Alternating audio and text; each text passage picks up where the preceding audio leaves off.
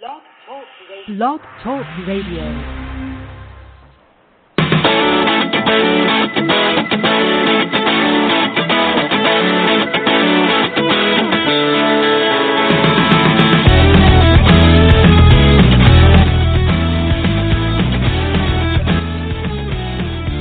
Hi, this is Jim Pazinski in L.A., along with Sid Ziegler, also in L.A. I'm not sure why I keep saying we're in L.A., since everybody knows we're in L.A., but welcome to our latest Outsports podcast. Sid, NFL training camp started today. I know. I got excited. I tweeted it out that it just kind of hit me watching NFL Network that football is back, and all those, hopes and dreams we have for our team for the next season, it all starts now. Well, I made the mistake of turning on NFL Network right when they were showing the Super Bowl from last year, so I literally hit the previous button on the channel to get off it. Be reminded of that debacle. It's weird that the Broncos showed the game to the team when they got in for their first meetings in the off season. I thought that was a little odd. It was the last day of minicamp. They made everybody watch it, and they said, you're never going. You got to see what you did wrong, or try to see what you did wrong, and leave a bad taste in your mouth right before they went on their 4-week vacation. Oh, imagine that. Have a nightmare before your 4-week vacation. So, but it's almost around the corner, and that has been again a big topic of conversation this week. The NFL, and especially Michael Sam, and our good friend Tony Dungy could not keep his mouth shut about this. And did you? I sent it to you. I had to get off to my other job Monday, and what did I write you an email that simply said, "Could you please rip Tony Dungy?" I don't think. Yeah. I had already kind of had gotten on my radar screen. I think I got about 8 text messages and emails, and then about a half hour. Did you see what he said this time? Yep. People were pissed, and understandably, I know Dungy has tried to quote unquote walk back some of his comments, talk about how it's all about Oprah Winfrey and TV show, but at the end of the day, there are so many holes in his story and so many logic arguments. I think he doesn't even realize that it's because Michael Sam is gay that he doesn't want him on his team. Yeah, let's tell people again what he said specifically, or what he said the first time.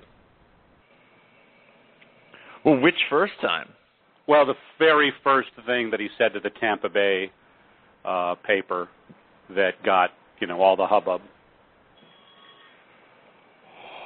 He said that he wouldn't have drafted Michael Sam, and that Michael Sam he didn't want to deal with it, and that it wasn't going to be smooth, as though NFL teams are ever smooth. So that's what he said. He didn't want to draft Michael Sam because he didn't want to deal with it. Yeah, and it was weird. Because it would be all it was distractions. It was this idea of, that the media attended. He tried to make it sound like it was everything but it really was, which for Tony Dungy was the gay thing. And then I think he was surprised by how much pushback there was, because there was a lot of pushback. I read so many columns and so many people just ripping him for, somebody said basically, for being in many ways a coward. Why not he simply come out and say I have a problem with gay people? This is a guy who was the biggest advocate, I think rightfully so, for Michael Vick when he was trying to get back into football after his, conviction for, the dogfighting ring. And you talk about a distraction. Michael Vick had people protesting. It was a huge story. And yet Tony Dungy had no problem with that distraction. But Michael Sam would have been somebody he would have shied away from. So it's really telling a lot about Tony. Hey, Jim, quick aside here. This is a live show, and Jim just tweeted an incredible photograph of some naked rowers from Warwick Rowing. But as people often do, I get 2 and 2. I just get them mixed up all the time, but used the wrong there. So good Lord. Could you go in and before that gets retweeted 100,000 times, you just go in and delete it. Could you? Are you up on Twitter? Well, I can't. I don't have the thing on my. Oh. Are you? I don't have the photograph. Oh. This is well.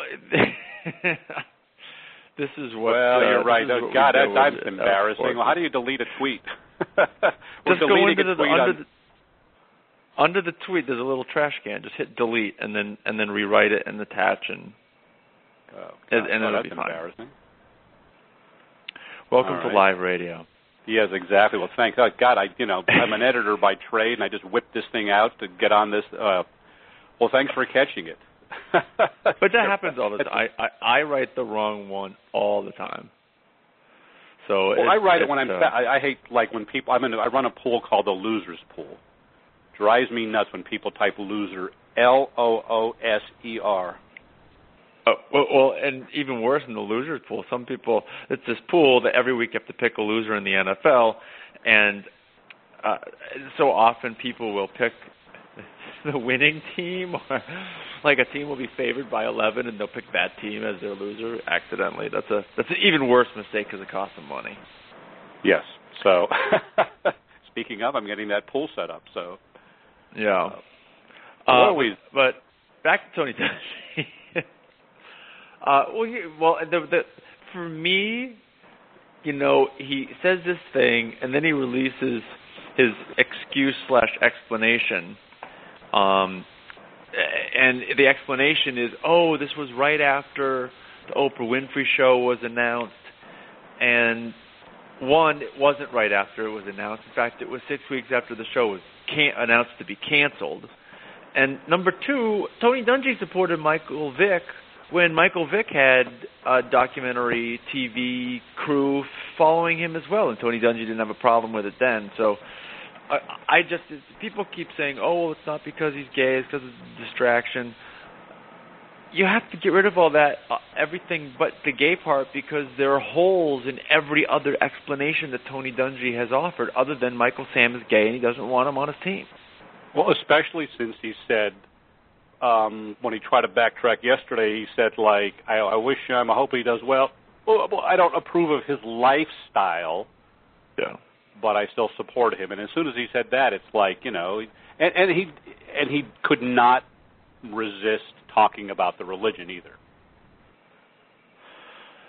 Right, exactly. Meaning that defending the religion, and so it just, it's pretty clear of what this is all about. But Tony is stubborn, and in a sense, I'm kind of glad he did it. I think it fleshes people like this out. And I wrote a column saying probably among some people in the NFL, it may not be a minority view. I think among the players it is.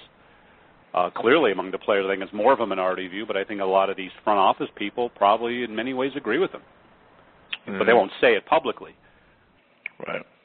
But if you want to call in and talk about you want to call and talk about Tony Dungy, the number is 347-945-7834. We'll be talking Dungy, Michael Sam, and David Tyree of the Giants. Well, just more on live radio. I posted the same thing on the Warwick Rowers. It's a rowing club in England that raises money for charity, including homophobia in sports, and they run these naked calendars that are wonderful. I just posted on Facebook and had to delete it because Facebook would delete anything that shows a butt. Well, there's no butt in that photograph. Well, I had to crop it and use a picture that was less buttable. They've done it before. It's a weird. Facebook has weird rules on that. People couldn't even post pictures of their baby. They're 6-month-old because it showed her bare bottom. Anyway. So, what are we talking about? We're talking about Tony Dungy. But I do think it's great. It shows how the landscape has changed because he took so much criticism for this. I didn't see any columnists I read that actually defended his I saw a lot of people on message boards defend it, but those are message board people. But he got really slammed by kind of everybody about this. And I think it really probably took him by surprise because he's so used to having everyone fall over themselves praising him for what he does. Well, because people talk about what a character guy is and how upstanding he is, and he was the first black head coach to win the Super Bowl, which is amazing and groundbreaking, And then he goes and these guys just won't let go of what they've been told about the Bible and gay people all their lives. They just won't let it go, and they won't let it fade into the background. Like, they just have to make it front and center. They have to insist. Nope, just a reminder, I still oppose his quote-unquote lifestyle. They just can't let it go. Well, because people like Tony really believe what he believes. I mean, to him, it's like, there's not even a debate. The Bible says this about gay people. And, I'd love to have him talk with our good friend Josh Sanders, who knows religion sort of like, as he said, I can talk the Bible with everybody. Josh has been through reparative therapy. Right. It's been a whole thing for Josh. So I'd love to see him in a discussion with Tony Dungy on homosexuality to see if Dungy would see anything Josh would say or simply would, kind of cling to his beliefs on this. Right.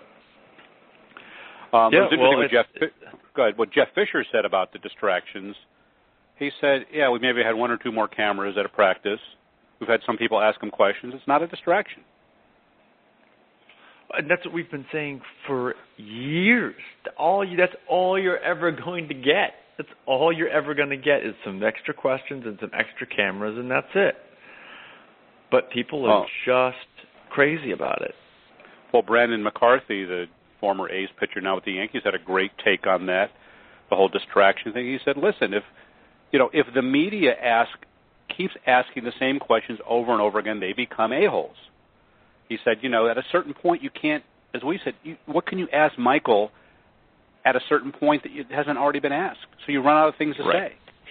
Michael's not going to, sexually assault a teammate. It's the kind of weird stuff. Like, what's the distraction? After you get done asking a question, Michael gives a press conference. Okay, fine, I'm done. It's kind of Jason Collins was that way with the Nets. They had press conferences at every city, and in about the third or fourth one, people stopped asking questions because, he said that 2 days ago. He said that 3 days ago. It's like there's nothing new beyond the fact of his sexual orientation. So, yeah, well, of course, and I remember, again, I've told the story many times, and I'm going to keep telling it, how the New York reporter called me frustrated about Game 4 or 5 of Jason's game because Jason didn't want to talk to him about gay issues anymore. And I said, what question do you have that he has not answered 5 times already? What could you possibly ask him? And the guy said, you're right. It's a non-story now. It's a Michael Sam's sexual orientation. It's going to be the first game, the first preseason game, the first game, and then it's over. It's over. And Michael Sam's first preseason game be in 2 weeks. Yes, I will be there. I'm going to St. Louis to check it out, and I can't wait to talk to fans and talk to some of the, hopefully some of the coaches and some of the players. Just not just about this, but I want to talk to them about everything around it, like what it means for the city of St. Louis to be suddenly in the middle of this human rights issue in sports. I think to me that's a fascinating part of it. And who they be playing? The Saints? They're playing the Saints, yeah. And then we'll see if he makes the team. Well, depending on who you ask, his chances are just about 0 or they're very good. So we'll see what happens. I don't know. I have a good feeling that he's got at least got a great shot. Yeah, I think everybody seems so focused. Mm-hmm. But then it's interesting the stuff Fisher will say, sort of the couch it now. We have 14 people competing for this position, and it's interesting how they're kind of letting people know that. I think maybe because people assume he's already on the team, people who aren't sports fans, or casual fans may assume he's already made the team, and it's like they have to keep telling people, no, he actually hasn't made the team. God, I think people think he's automatically on the team. I feel like sports people think he's automatically off the team. So. Well, I just think I've casually heard people talk about as if it's a done, as it's simply he's already on the team. You know, like, well, the Rams wouldn't have drafted him if they didn't want to keep him. Well, maybe, but he still has to, show himself. So, I have talked to a couple of people who said they were going to go to his first game, and I said you might want to hold off on the tickets just yet. I'm confident he's going to make the team. I think he will, but you never know. He might get injured.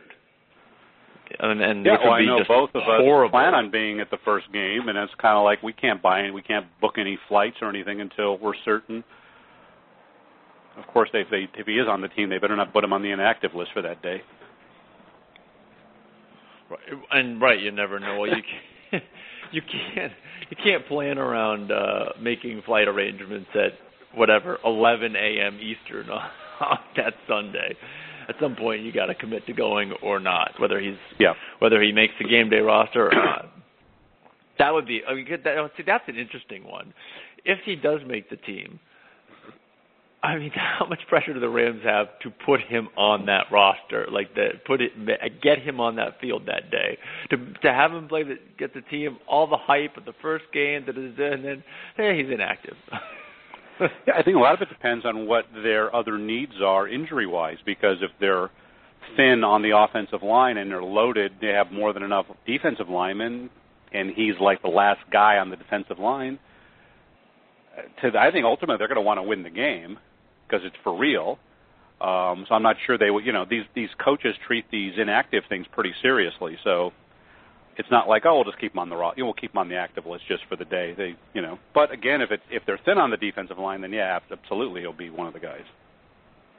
With all that said, I can't imagine them keeping him off that game day roster. Well, just because it gets it done with, you sort of have him, you insert him at some point in the game. He plays. It becomes a Twitter moment of and then they move on. Yeah. So yeah, I agree with you.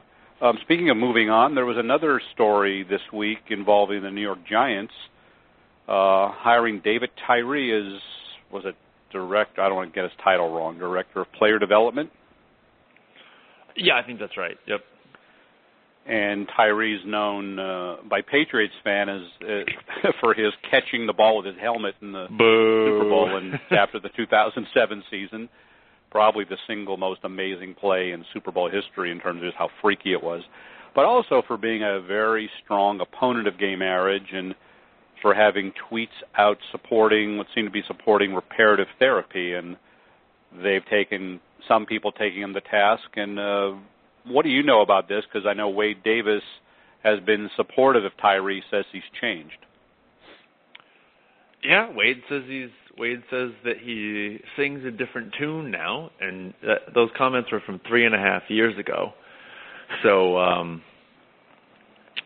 he says he's changed. I know my dad changed. My dad changed over the course of 3 years considerably, and I certainly believe that David Tyree, maybe he thinks that same-sex marriage is wrong right now. It's very tough for me to sit here and say that somebody should be fired for having a position on this hot political topic, even though I think 20, 30 years from now he'll look back and say, wow, what an idiot I was.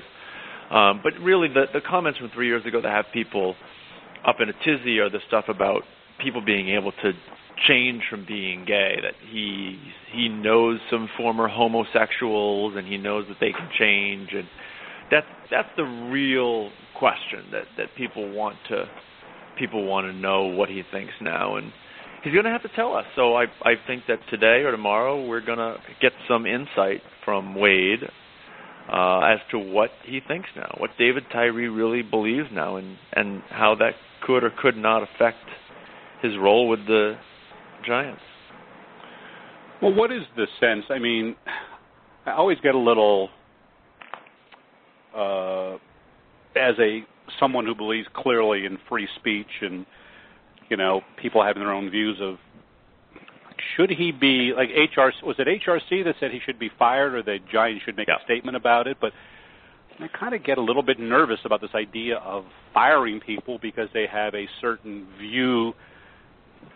that I disagree with in this case. It's not like he's saying gay people. I don't know. Am I really being obtuse on this, or? I don't think so, and I don't think HRC called for him to be fired. I don't think they really made a call to action. They said that this is essentially outrageous, and I think they want an explanation, or they were raising awareness that the Giants had done this. I think certainly it's easy to take the next step and say they were calling for him to be fired. I don't think they specifically were, though. Lacking some call to action, it's hard to see what they were calling for if they weren't calling for his employment to change. I think, for me, it depends to an extent. For example, somebody says, listen, I'm against same-sex marriage. It's very hard for me right now to say that person should be fired. Somebody says that I don't believe that gay people belong in the NFL. I don't think that a locker room is the right place for them. I think they should stay out of sports. And he's the director of player personnel or player development for the Giants. Yeah, that guy should not have that job. So I think it just depends on what we're talking about. General ideas or uncomfortableness with same-sex marriage is very different from I believe that gay people should be turned into straight people. Those are two very different things. Yeah, and also if he was the head of diversity for the New York Giants, I would say no, he shouldn't have that job. But yeah, meaning that I think there's certain things like that. But yeah, in this case, I think it would be interesting to see because what he said, because Wade has been kind of out there in social media saying that he kind of has his back, and I'm curious to see if Tyree's going to issue some statement or not on it. Well, he's going to have to say something because without some kind of explanation, it's legitimate to believe that he still believes the same thing or would say the same thing. Though, for me, I want to give him a little bit of time. I mean, this happened on, I think, Tuesday or was it yesterday, whatever day it was, and I'm just, by the end of the week, I want to hear something. If not, I'm assuming that he still believes that, and that's a problem. And so what did Tyree say, what did he say about Rivera there? Did he simply retweet something about it? I know he said that he believes in it, that he believes that gay people can turn straight, that he knows some former homosexuals. I think he retweeted a study about how it's effective or something.